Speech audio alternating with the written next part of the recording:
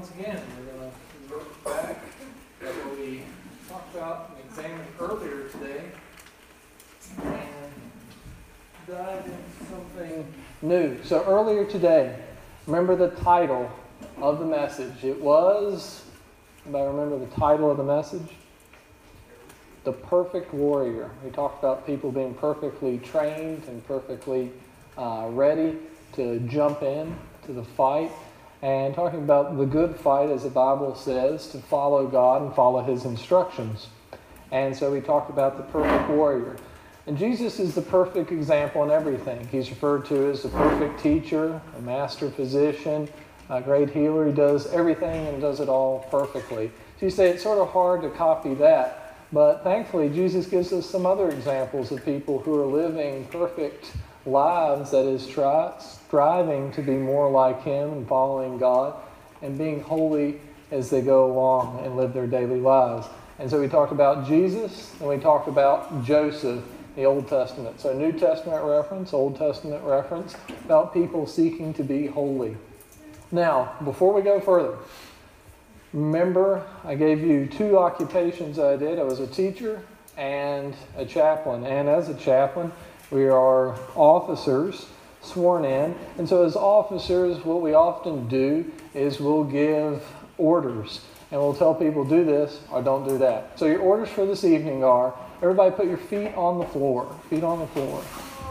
And you can put your heels together like this too. It's what's called tension position. And now if you have a balloon, any remnants of a balloon, or anything resembling a balloon, you can put it on the floor beneath your feet. And if you have out a Bible, take out a Bible. There are your orders. So, if you have out a Bible, take out a Bible. We talked again about being the perfect warrior. Talked about Jesus in the New Testament, Joseph in the Old Testament, and go through some training there. And now this evening we're going to talk about another person with a J name. So, talked about Jesus, talked about Joseph. But before we do that, remember we've been here many years now, and in coming here, had many different roles at the camp. So some of the different roles that I've done, first came as a visitor with my dad, tagged along when I was young.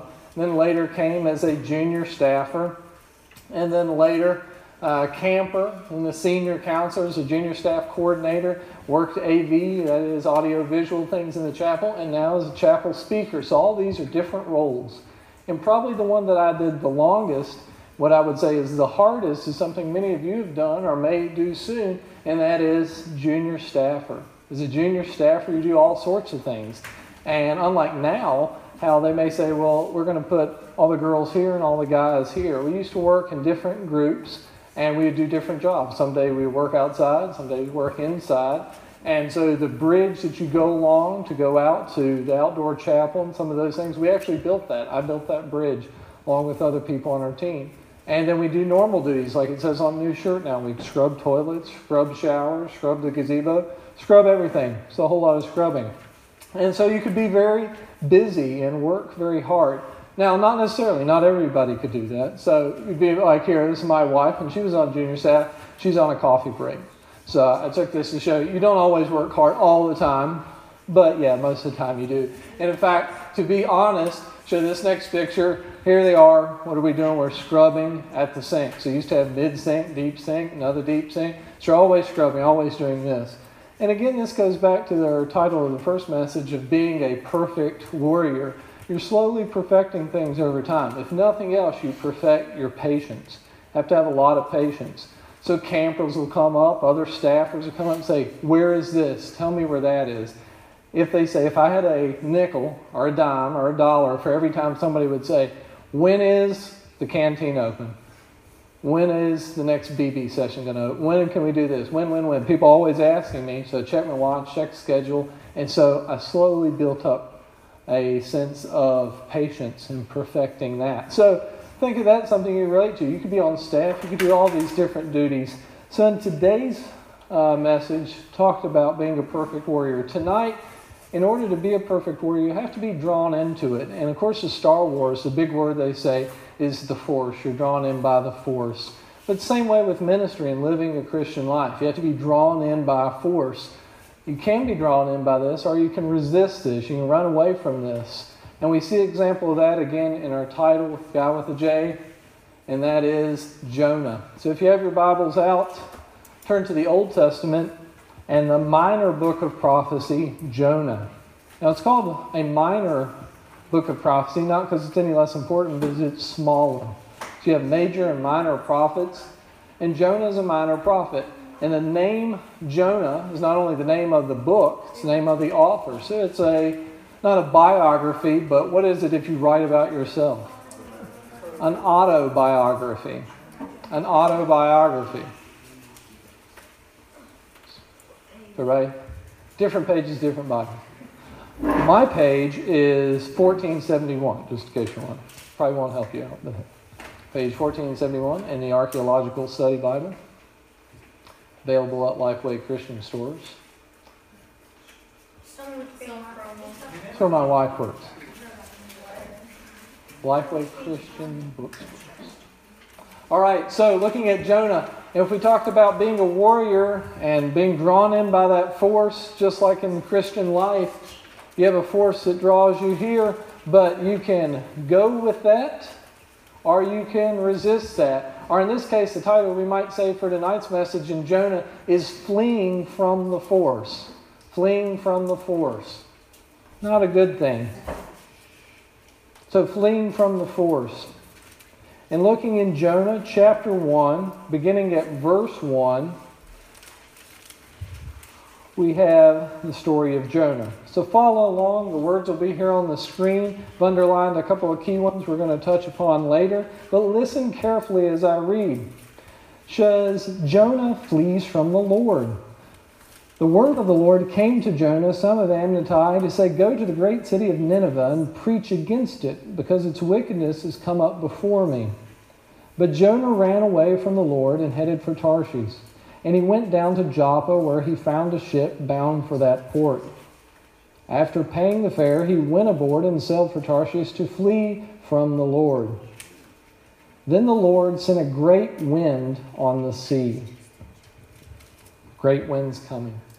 Such a violent storm arose that the ship threatened to break up, and all the sailors were afraid, and each cried out to his own God. And they threw the cargo into the sea to lighten the ship.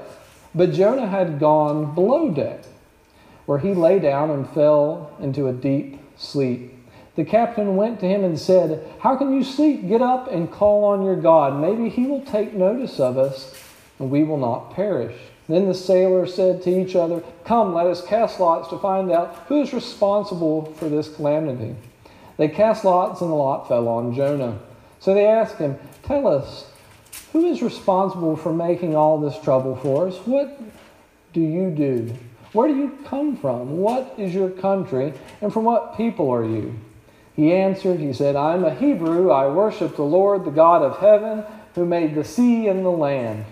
And at this, the sailors were terrified. They asked, what have you done? They knew he was running away from the Lord because he had already told them that. But the sea was getting rougher and rougher, so they asked him, what shall we do then to make the sea calm down for us? Jonah says, pick me up and throw me into the water, he replied, and it will become calm. I know that it is my fault this great storm has come upon us. Instead, the men did their best to row back to shore, back to land, but they could not, for the sea grew even wilder than before. They cried to the Lord, O Lord, please do not let us die for taking this man's life. Do not hold us accountable for killing an innocent man. For you, O Lord, have done as you pleased. Then they took Jonah and threw him overboard, and the raging sea grew calm. And at this, the men greatly feared the Lord, and they offered a sacrifice to the Lord and made a vow to him. We'll pause there and again say a quick word of prayer. Dear Lord, I pray that you would help us tonight to focus. Lots of things that can distract us, lots of things that can get in our way. And I pray that you would eliminate those things and help us to listen to this story and find interesting parts that we might not have considered before, but also a lesson that we can take with us. Everybody's here not by chance or by happenstance. So I thank you for every person who's here, the campers and counselors and volunteers and missionaries, all sorts of people. I pray that they would benefit not from me, but from hearing your word and maybe picking up on something they hadn't considered again before. I ask all this in your precious name, Lord. Amen. So there's two things about the story of Jonah. First thing is, two things to be aware of, I should say. The first thing is, we should be aware it's not just about a fish story. It's not about a great fish or even a whale or anything like that. It's not a sea tale, so you say, oh, I know he's at sea, he's about to get eaten, yeah. It's not about that at all. In fact, we didn't even read that part. We haven't even come to that. We stopped just before that. So the first thing to be aware of is to know it's not just about a sea tale here. Second thing is, don't assume everybody knows about Jonah. Many people do know about Jonah. And many people use things from the Bible today that they may not fully understand. A lot of people say, you have the patience of Job, another J guy in the Bible. Wow, lots of bad things happened to Job, yet he continued, like Joseph, to be obedient and trustworthy and be patient. And so people today will say, yeah, he has the patience of Job. And I asked a guy one time, he was older, he was 45 or so, and talked to him. So you've been around, you've read lots of books, you know things. And he's like, yeah. And I said that. I said, this guy over here, he has the patience of Job. And he says, who is Job? I said, you're a grown man. You've been around. He said, I've never heard the expression, but don't know. And I explained. He said, oh, okay. So that's where it comes from. And he was, again, an older guy, well-read and a Christian, but yet he hadn't known about Job. So the second thing to be aware is, don't assume everybody knows who Jonah is. Yeah, I know Jonah well, blah, blah, blah. Yeah. No. It's more to it than that. So there's something to consider. So do that. Consider that it's not just about a sea tale. It's not just about Jonah and a whale or anything else. And second of all, don't assume that everybody knows it. So you say, I know this, I'm going to tune him out. So some of you already tuned this out. Do not tune me out. And if some of you have pen and paper, whatever else out and about, you can draw, you can do that. That's great. I'm a great drawer. I draw all the time, drawn since I was very, very young. And I do it often in church and in college lectures and the military and all this. I draw and take notes and doodle back and forth. They actually say it'll help you to focus better. So some people leave church before and they say, oh, your son drew the whole time. And they grab my parents and say, is he paying attention? And my dad said, are you paying attention? And I said, yeah. And they said, well, yeah, we'll prove it. What was the pastor's point? And I said, it's point this, that. And I'd go through and they say, hey, he actually does pay attention. So I don't have to see your eyes to know you're listening. But if it becomes a distraction, or if it becomes, hey, I still can't find Jonah, don't worry about that. Just listen. You can listen with your ears, with your head down, whatever else, but just listen and don't miss what's going on. So, Jonah's story here. So you say, who is Jonah? He picks up and he gives a little bio. If you had a profile on Facebook or some other thing, it would say, where are you from? Where's your hometown? Where do you live now? And so on. This is what Jonah says. So who is Jonah? It can be summarized in 3 points. So again, jot them down. Again, listen however you can recall. Point number 1 is Jonah is a God-fearing Jew. We actually see the term fearing there. Fearing can be used in 2 ways, like you're scared. People come along like this, like that, and so they can be scared. And so you say, I'm scared, I might have to change my pants later, but I've got a good, healthy fear. The other thing is, you can have a fear in such a way where you're respected. To say, I have a healthy fear of firearms. What do they tell you? You take an NRA safety class, you pull out a gun, they say, always treat a gun like it's loaded. So now, sit there and pull the trigger a couple of times. Hey, nothing's coming out. If you got a chamber, how many rounds usually in a chamber of a revolver? 6. You can have a special 7-shooter too. Yeah. So you've got multiple chances. So if you click it 1, 2, 3, 4, 5, hey, nothing's in there. Could be in the 6th chamber. So treat a gun like it's loaded. And so when they talk about things like that, or also swimming, they say, hey, that's a 12-foot pool, and I'm 4 foot. I know it's going to be over my head, so I know not to go where I can't either swim or push off the bottom of. And so you have a healthy fear of guns, a healthy fear of water. What it's talking about here is you have a fear or respect for God. And so there's fear like afraid, and there's fear which is in respect. So he is a God-fearing Jew. He's a Jew or a Hebrew. You use the term interchangeably. It's like saying I'm from America or the United States of America. Yeah, okay. And so Jonah is a God-fearing Jew. Point number 2 is Jonah is a prophet of the Lord. If you have a job, you say, what's your job? You say, well, I bag groceries at Piggly Wiggly. Hey, kudos to you. Or you say, I'll run the drive-in at Powell's. Good. Or you can say, I'm an officer in the Air Force. Or you can say, I am a sailor in the Navy. You could fill in with a ton of different occupations. Jonah's occupation is tied to ministry, and he is a prophet of the Lord. What's the job of a prophet? They're going to go and tell people what God has told them and say, this is going to happen, and you need to be aware of it. You could either change or you can stay the same, but this is what God is telling you is going to happen. And prophets of the Lord are right 100% of the time. If they're not right, then they're not tied to God. Because again, perfection is His name. So he is a God-fearing Jew and a prophet of the Lord. Finally, he is, oddly enough, a reluctant missionary. It's an odd term, reluctant missionary. So what does reluctant mean? Sort of like apprehensive, sort of you don't want to do these things. So reluctant missionary is a pretty odd term. Thankfully, none of our missionaries here are reluctant, but Jonah is. Jonah goes and he says, yeah, not going to do this. Reluctant missionary. Sort of like saying you're a nearsighted fighter pilot. That's not good. Or you're a shaky surgeon. What do you do for a living? You know, I cut boards down at the sawmill. You're going to lose some fingers here soon if you're that shaky. That's not good. Or other people say, yeah, I'm a stand-up comedian, but I really don't like to get up in front of people or tell jokes or anything. Then why are you a comedian? This is like Jonah. He says, yeah, I really don't want to go here, talk to these people and so on. So he's a reluctant missionary, shaky surgeon, a shy stand-up comedian, or nearsighted or farsighted fighter pilot. No, none of these things go hand in hand. They're the opposite. So with Jonah, this is the opposite of what he should be doing. He is a reluctant missionary. And you say, why is he reluctant? Well, as you go into that question, first question is, who is he? We gave you a bio basically in 3 points. Next question is why, as we go to dig in a little deeper. Why is he reluctant? Well, we have to know a little bit of history for this. And so the history of Jonah as a person, but also the history of the Jews, we can read some of this in the Bible. We can also read some in commentaries and other histories go with us. And what they'll tell us is that the Jews and the people of Nineveh, the Ninevites, did not get along. So much so that the Ninevites would come, as they say, with Vikings and other people, and rape and pillage and steal. And so the Jews, the Hebrews, said, we don't like them.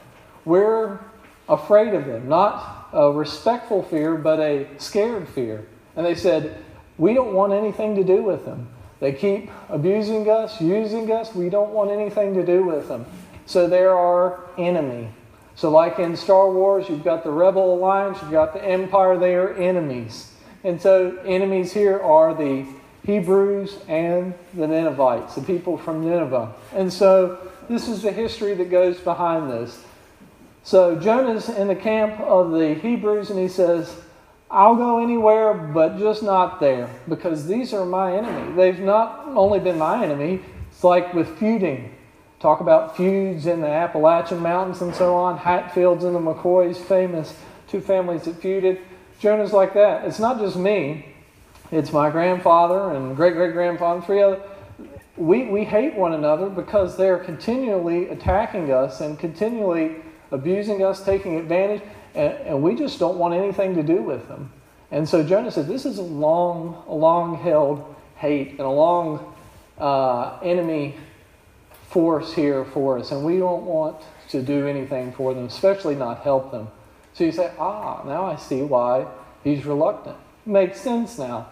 But we could use this in different analogies. So we're here in Tennessee, and today, it's a big day in Tennessee. Why? There was a football game earlier today. So Tennessee played who? Alabama. So have Tennessee. Now you gotta be careful because you can say, I go to the University of Tennessee, Knoxville. That's the big one. Now other people say, I go to the University of Tennessee, Chattanooga. So it's different. So it's like UNC Chapel Hill versus UNC Greensboro. Slightly different. So UNC Knoxville is the flagship for the University of Tennessee. Established, anybody know? 1797. Okay, CET. So University of Tennessee, Knoxville, flagship, big campus, huge stadium there. And today they had the game between Tennessee Volunteers and the Crimson Tide of Alabama. So if you would think about that and you say, let's just assume us being in Tennessee, we're all Tennessee fans. If you're not, well, you can step out of my example for the time being. But anyway, you're in Tennessee, you're Tennessee fans. That makes sense most of the time. Other people say, I'm a big fan. I'm a Huskers fan or I'm a Hoosiers fan. Where are you from? Alaska? Well, why do you like them? It doesn't make sense. Usually you like where you live. Or else you could be the other way. You say, I like them because my grandfather went there. Or, my great-great-grandfather, he worked at the stadium. It's like Jonah. You have a family connection. And so we're all in Tennessee. We're Tennessee fans, or at least that's going to be the closest school. When somebody comes to say, I can tell you what, big university here, we got a job for you. We got a job. You're going to get swag. You're going to get a parking pass up front. You're going to be able to come in. You got your annual season pass for all the games. Whether you want to see a football game, whether you want to see girls field hockey, whatever it is, here's a season pass. You can park up front again and get name embroidered on your shirt. You say, yes, and you pick out your job. You could be a nurse for the football team. You could be a coach for the gymnastics team. You could work in janitorial service. You could be a professor. You're going to be tied to a major state university. And you say, yes, it's a dream job for me. I got all this stuff that's coming my way. And it flows perfectly with what I want to do, that occupation, your occupation you think of in your head. You say, this will work out great. Get this stuff coming? You're going to go and do your job? Yes. You're going to go and pick up this stuff, go with the plan, carry it out? Yes. And it's at the University, Alabama. You say, wait, I thought we were going to UT. Oh, no, it's not UT. We're going to Alabama, and that's where you're going to work. That's where you're going to get free. Well, I didn't know that. People turn around, fold their arms. I didn't know that. Well, see, that's what Jonah's done. Jonah, you get to be a prophet. Yes. You get to carry out things, carry out my plan, go and tell people about me. Okay, yeah. And you're going to go to Nineveh. Whoa, wait. I'll go anywhere. Nineveh is anywhere but Nineveh. Sort of like I'll root for anybody but Alabama. People say, oh, well, then we got a problem here because I thought you were going to send me here. Well, that could have been the plan, but they need you more here, and that's where we're going to send you today. So Noah assumes a position like this, Jonah, and he says, no, I don't want to go there. And so he flees from God, and he resists the force that's pulling him there. Always a good plan, right? No. Sort of like when teachers come up to you, they say, could you do this? You say, I guess I don't want to, but no. And it could be a big teacher, it could be a small teacher, whatever. But have you ever been in a situation where a teacher, coach, boss, whoever it is, comes to you? They could be a big guy, a big woman like this. They look down and they say, you need to do this now. And usually I nod and I say, yes, ma'am, yes, sir. We're going to go ahead and take care of this now because I don't want to face their wrath. I'm going to follow with what they say. I saw a big woman one time. She was taught to special ed at my elementary school, and she would come over there and say, get on the bus. Yes, ma'am. And she'd just tell them where to go, when to go. She'd patrol around like this. She had a whistle, had a ruler, and she'd look very intimidating.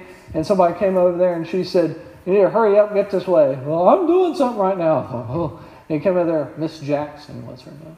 Sort of like Stonewall Jackson or Andrew Jackson. She came over and she said, you need to get on the bus. And the guy said, well, I'm doing this. I'm doing something right now. Playing with the Game Boy, playing with whatever. She said, you need to go now. And he said, well, I'll do it in a minute. And she went, excuse me? And he said, I'll do it in a minute. And she said, do I look like I have stupid written on my face? And I thought, oh, here it comes. The boys respond, I don't know, maybe. I just put my head down, and all of a sudden I just saw her just take him by the arm and lead him over there. And I was, like that. I don't know what she did to him, but she put a fear into him again. She said, you need to get on the bus. Next thing, guys like this. So, a force to be reckoned with, we're not going to mess with. That was Miss Jackson. So, here's Miss Jackson, elementary school teacher. Yeah, it could be an intimidating force. I compare that to God. God says, you're going to go and do this. Well, I don't know that I want to. What are you doing? It's like other people with him. And you say, it doesn't affect anybody else. Does it? Yeah, it does. We see that right now. So she would say, I'm going to turn away from God, sort of, I'm busy, I'm doing this, I've got my own thing. You say, I'm going to run away. And you say, gosh, what a stupid move. You say that, but yet we do that a lot of times. And that's what Jonah does here. So he showed you a perfect example today. Now we show you an imperfect example, things that can go wrong. And does that affect us? Yes. It also affects the people around us. So in this story, we get a glimpse of God's force. And God's force, unlike Mrs. Jackson or unlike your coach or unlike a state trooper, whatever it is, it's more than intimidating. You can be awestruck by it. In a good way, in a bad way. It depends on which side of the force you're on. You want to be on the dark side? You want to be on the light side? The light side, yeah. And so we get a glimpse of God's force here in Jonah. So the first thing that we see with God's force is it has the power to save. It can save physically. It can save spiritually. Whatever he wants to do, God can do this. You say, he hasn't saved Jonah? Hell yeah, he did. He hasn't killed him. You say, well, he flung overboard. But he's providing a means out. He's providing a means out coming here soon. So he can save him physically. He can save people spiritually. Next, God's force can teach people. Can teach people like you, like me. As you remember in Star Wars, Obi-Wan Kenobi comes with Luke and they pull into town, and a famous line people say with the droids behind them, Stormtrooper comes over and he says, these aren't the droids you're looking for. And he goes, these aren't the droids we're looking for. It sounds just like Alec Guinness. He said, these aren't the droids you're looking for. And he says, you can go about your business. You can go about your business. And then Luke later, he says, wow. He said, how did you do that? And his answer was, the Force has power on the weak-minded. I describe a lot of my students sometimes. So you need to go down the stairs. Well, you need to go down. Okay, I'll go down the stairs. Sort of go with the flow. Often exercise my force too. Anybody go into Walmart, you go to the airport, wherever, they got the automatic doors. I always do this. I go like that and they open. People are like, oh, I have the force. So see, we can joke about things like that, and it's good to be on the good side of the force. But Jonah's on the opposite side. So this force, it can save people physically, spiritually, also teach people, and most importantly, this force can show us God's grace and His love. And yet Jonah says, no, I don't want any part of that. And so he says, I'm going to step away from God's force because I don't need that. I'm going to flee from that now. Again, why? Why are you doing this? I don't know. And on top of that, God, by the way, He can talk to, just like Dr. Doolittle, the animals. And He can call a fish, He can call a bird, He can call whatever to do this, to do that at a whim. And, by the way, when the sailors say, who is this God? Who are you following? He said, you know God, the big G, the one who controls the land and the sea. And just like me overhearing that kid's dumb response to Miss Jackson, the sailors go, you've gotten in trouble with the guy who's made the sea and the land and controls this? Smooth move. Way to go. So they're all tossing and turning, and so his bad decision has affected people around them. That's the first lesson you could take away. If nothing else, say, if I do something bad, if I do something stupid, it can affect me and other people. And the Bible says here, these sailors. So if you're in the Air Force, you're called an airman. If you're in the Army, you're called a soldier. If you're in the Navy, you're called a sailor. And you have the Marines, you have the Coast Guards, they're sailors too. And so when you hear those terms, you think of a professional who has some sort of specialized training. So I could be in the Air Force and never set foot on a ship or never set foot in a tank. But if I'm in the Navy, I'm probably likely going to be on a ship and going to be around water. In fact, all Navy personnel, regardless of rank, when you come in, you have to do swim testing. So Lindsay's dad, my father-in-law, did that, and he said we had to come and do swimming, and they had something cool. Depends on your definition. I know Uncle Paul likes to swim. So imagine this. In the Navy, as you go in, they have something that's called the USS Buttercup.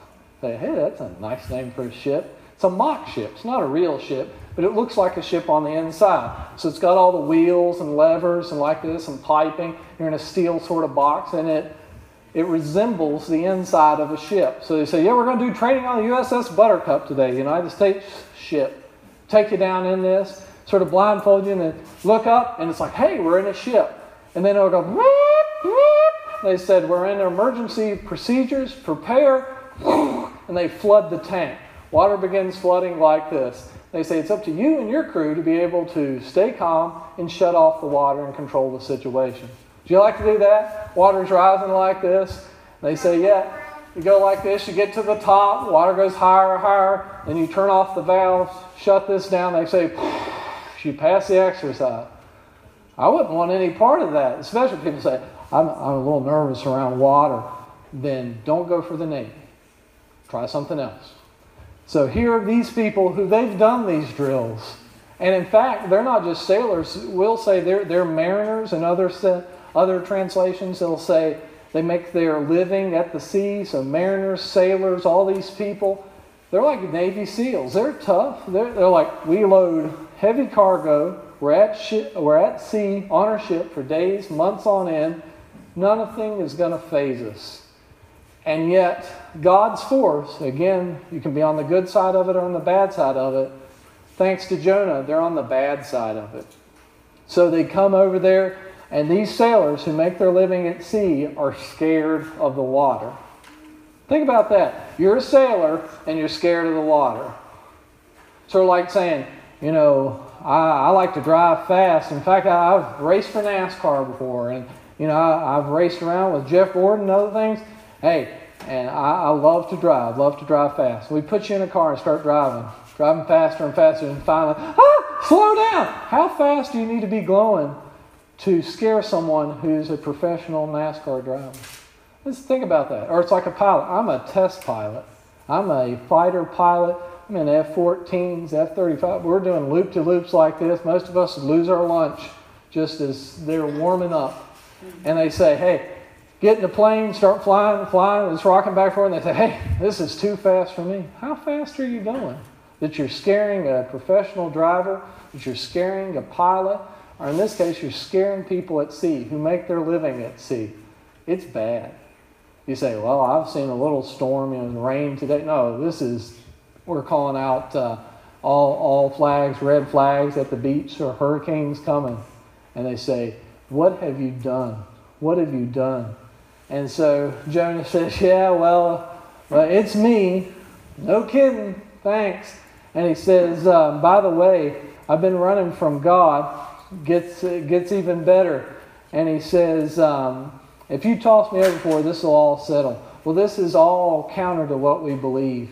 And so we start to get a picture here of different type of people, different groups of people. And the first group of people that we come across in this are those people who ignore God. Might be like you're ignoring me now. Oh, yeah, I'm paying attention. Yeah, okay, so pay attention. Have some people like this, stick their fingers in there, la, la, la, not listening like this. Those people are ignoring you. Or it can be more subtle, like people on the phone all the time, they pull it out and they go like this. Are you listening? No, I'm listening. Huh? They're in another world. So those people are ignoring God. And who's ignoring God in this case? It's Jonah. He knows God, and he knows he should follow him, but yet he's saying, not today. I'm going to ignore God. That's the first group of people we see, is those who ignore God. Second group of people are these sailors, these professional men at sea, and we see them row harder to fight because they said, Jonah's an idiot. I know he's gotten us all in trouble. We're going to row our way out of this because we're tough, rough, tough, and hard to bluff. They go, oar just breaks off, and they're sweating bullets now again. And so you've got Jonah who knows God but ignores him. You've got people like the sailors, the second group. These people are fighting against God. So you're ignoring God or you're fighting God. Not a good way to be. Another group of people we don't actually even see in this story, but we hear about them. We get that noticed that their wickedness, their bad behavior, this is so bad it's come up before God. And those are people who are ignorant of God.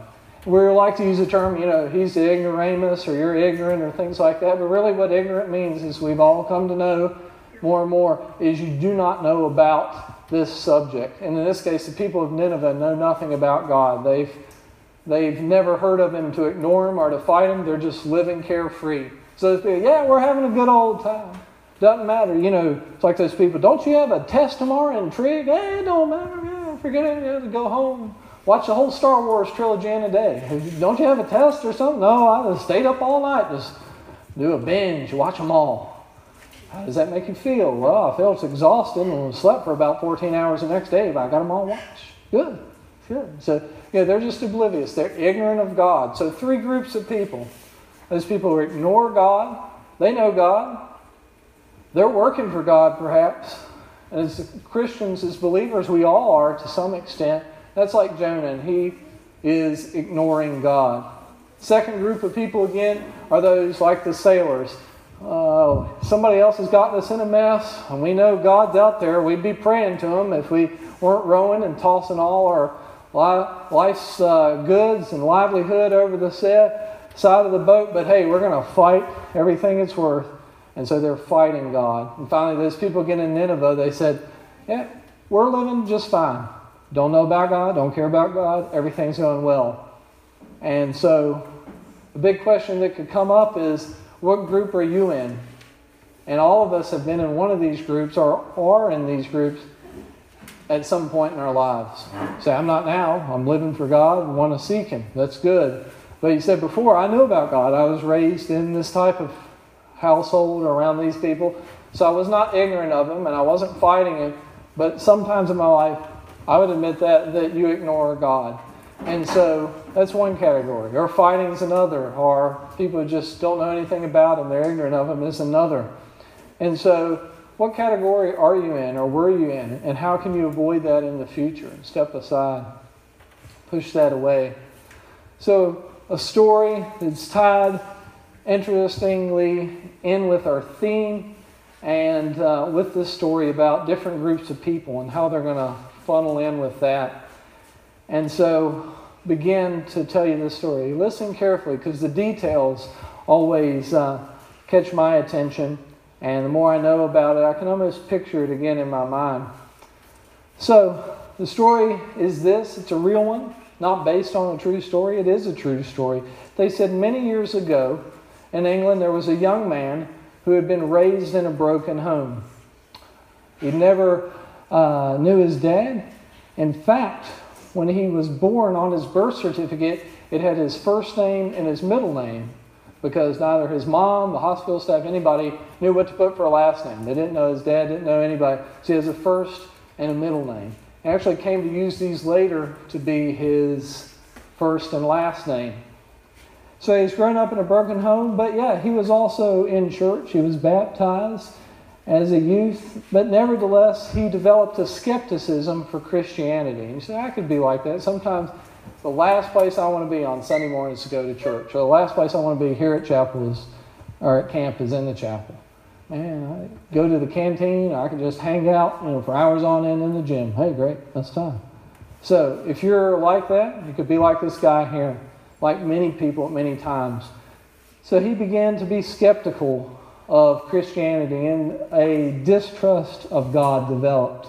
In fact, he began accepting more and more things of worldly. Finally, he said, I'm going to have to admit, God may be there, He may not. I don't care. So he's touched upon many of these categories here in his life, as we talked about. He began to dabble in drinking.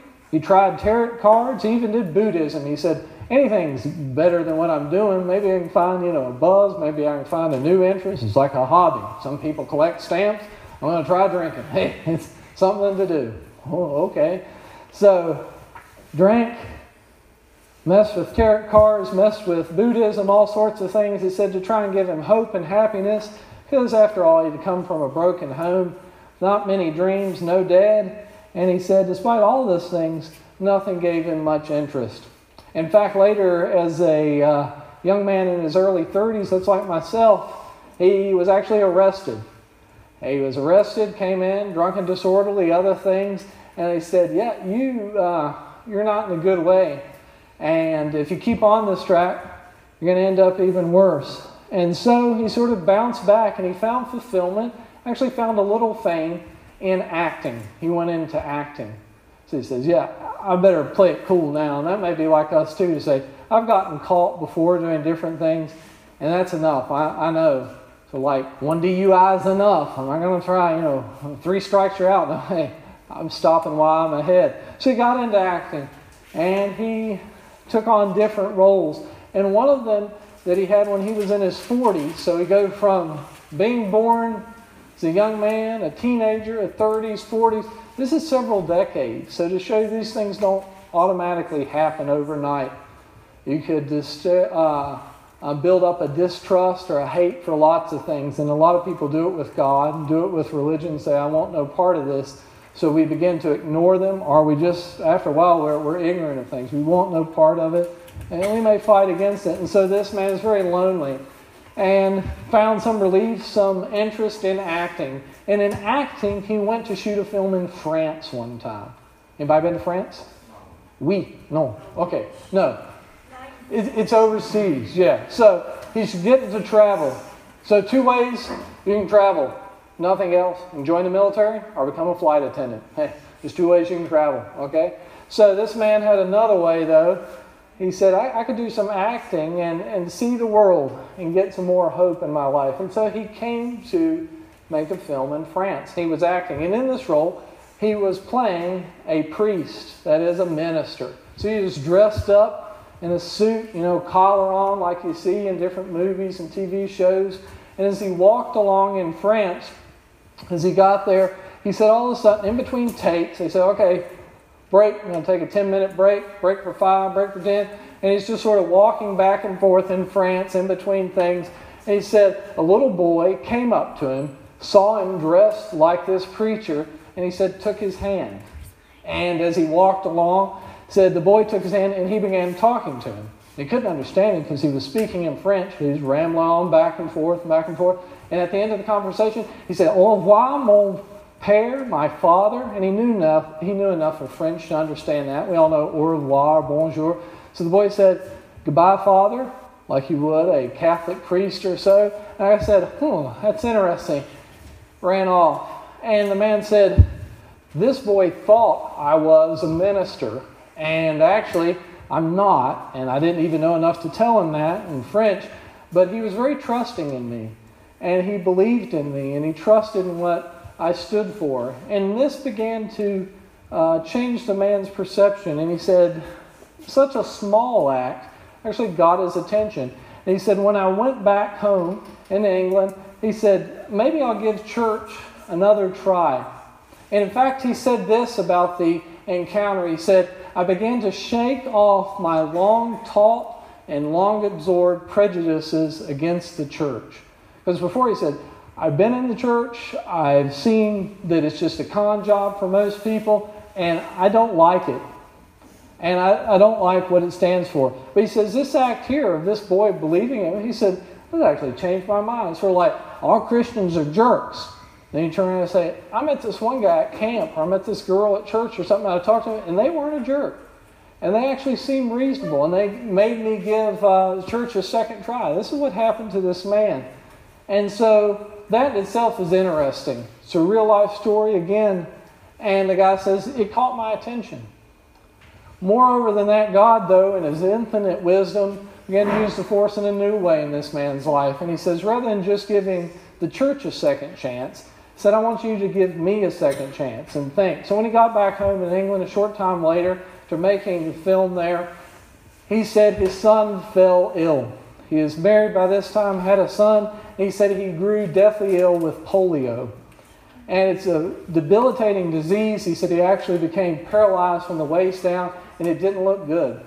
And he says, walking home one day, never done it before, because again, he's not a Christian. He's not seeking out God. It's like people, everybody we assume is Christian, just like everybody knows, we assume we know Jonah. Not the case. He was very skeptical and very anti-church and anti-God and anti all the things you may stand for or assume everybody likes. It's not the case. And walking home, he said, with my son sick, I went as I never did before. And what did he do? He went to pray. And he said, a church I'd never been in before, said, there's the nearest church, I'm going to go in and pray. He went in and prayed, and he said, God, please help my son. He's dying, he can't walk about, and he should be able to. And in fact, help me too. And he prayed that God would open up his mind and his heart to him. And so God's plan, this force begins to work. He no longer is skeptical of the church. He said, I'll give it a second try, but that's not enough. God says, give me a second try. So he prays. And he says, make a deal sort of with you like Jonah. If you toss me overboard, you save these guys, we'll go on. He said, if you heal my son, I'll give you a second chance and we'll go from there. And so, believe it or not, short time later, to the amazement of the doctors and basically everybody around except him, see, remember this, his son got better.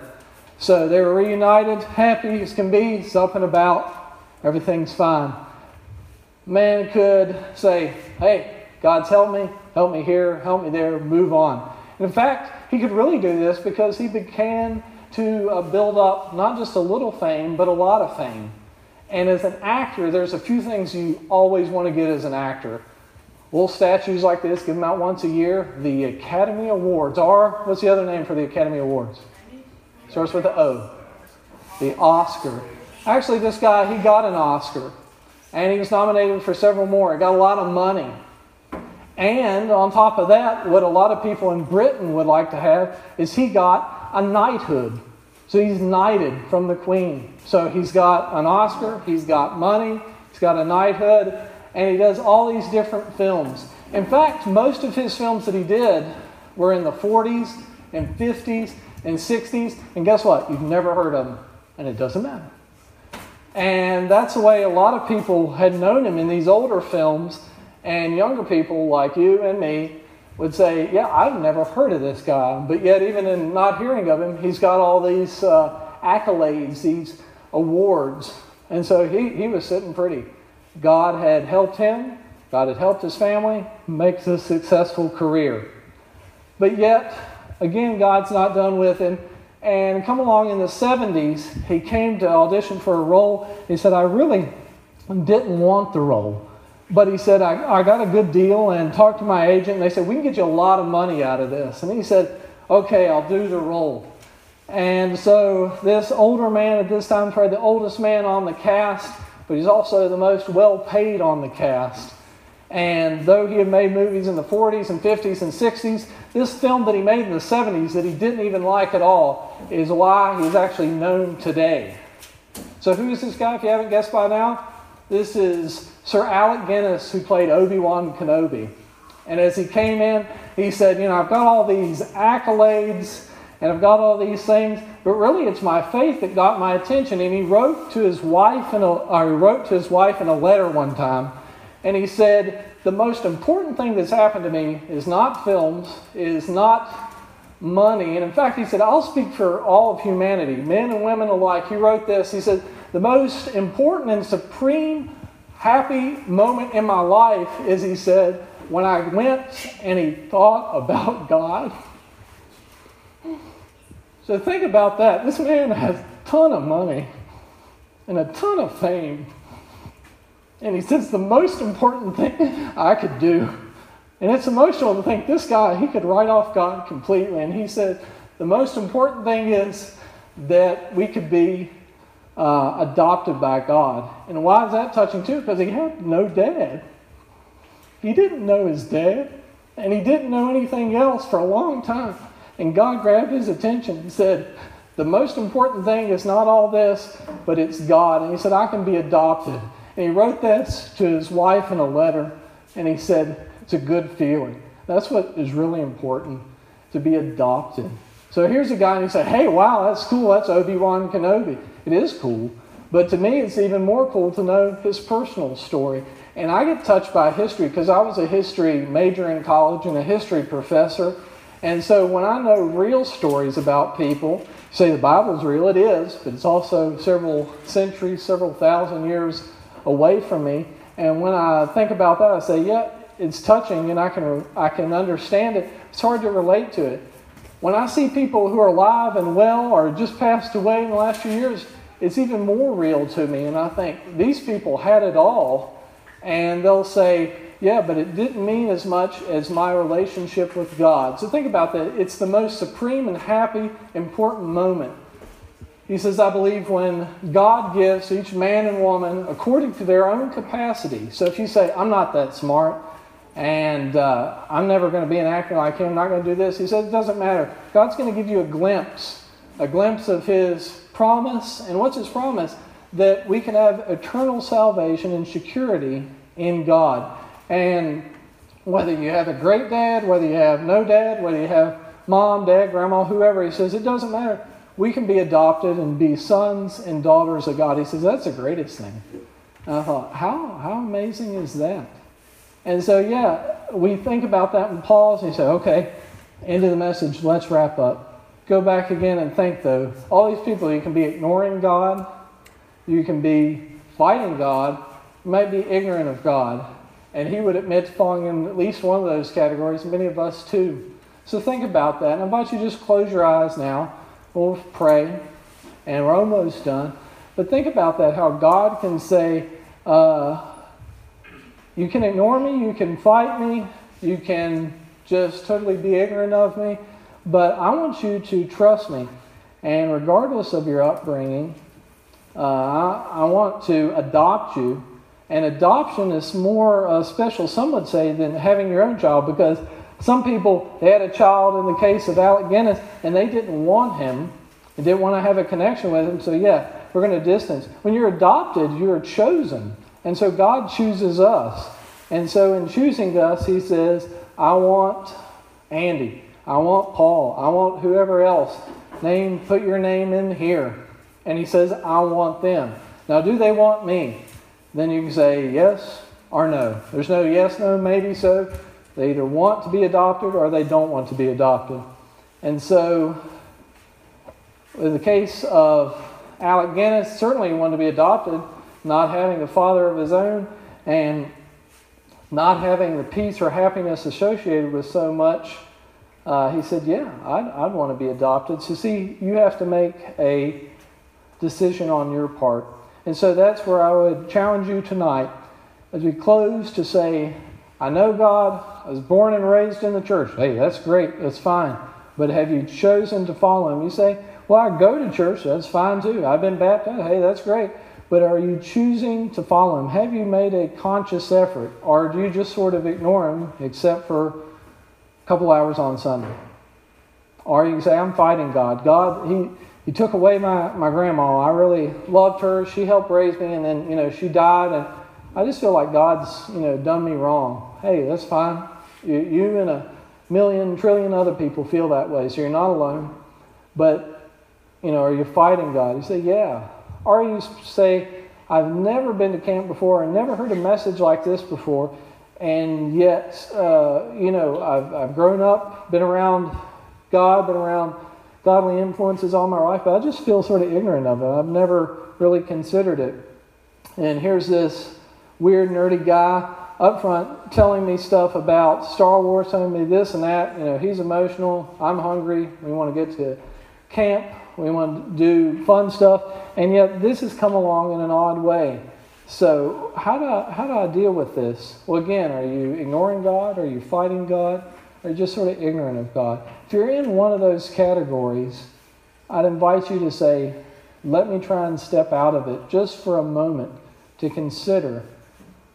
And whether it's a person or whether it's an event, both things touched this actor. Both things may touch you that say, let me step out again of where I'm at and consider God, consider how He can move me.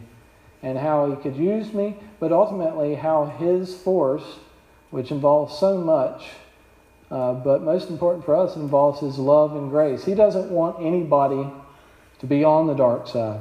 And what's the dark side? Dark side is anything that ignores God.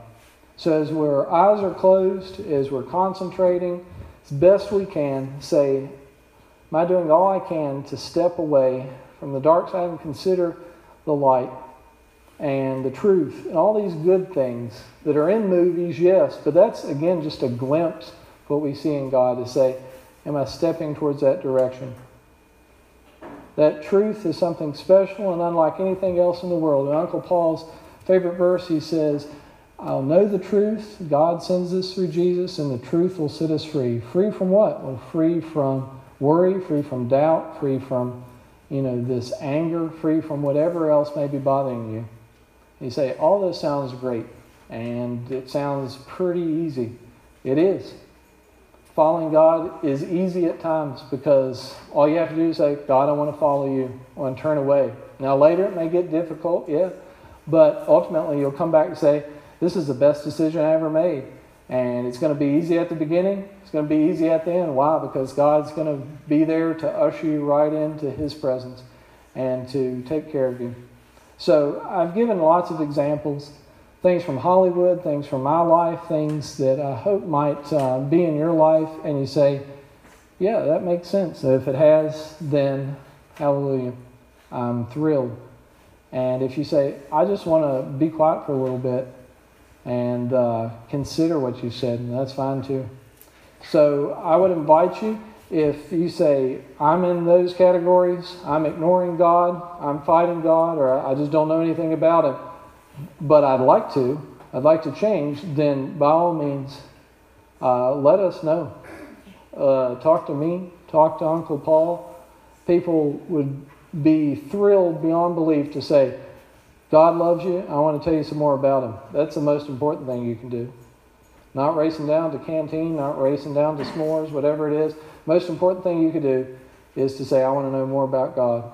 If you're like that, I invite you just grab one of us as you go out and just sit and consider that for a moment.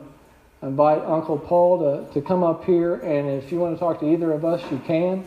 Or if after that time you can just slip out with your cabins, they can go on to the next activity. But hey, there's no hurry. We've got nowhere else to go, and lots of things to consider. I've given you a lot of heavy stuff, but it can again be easy if you want it to be. So come and talk to us. Sit where you are, pray, and say, God, give me the answer, and He'll be thrilled to do so. And if you say, I'm good, I want to do even better, pray for that too.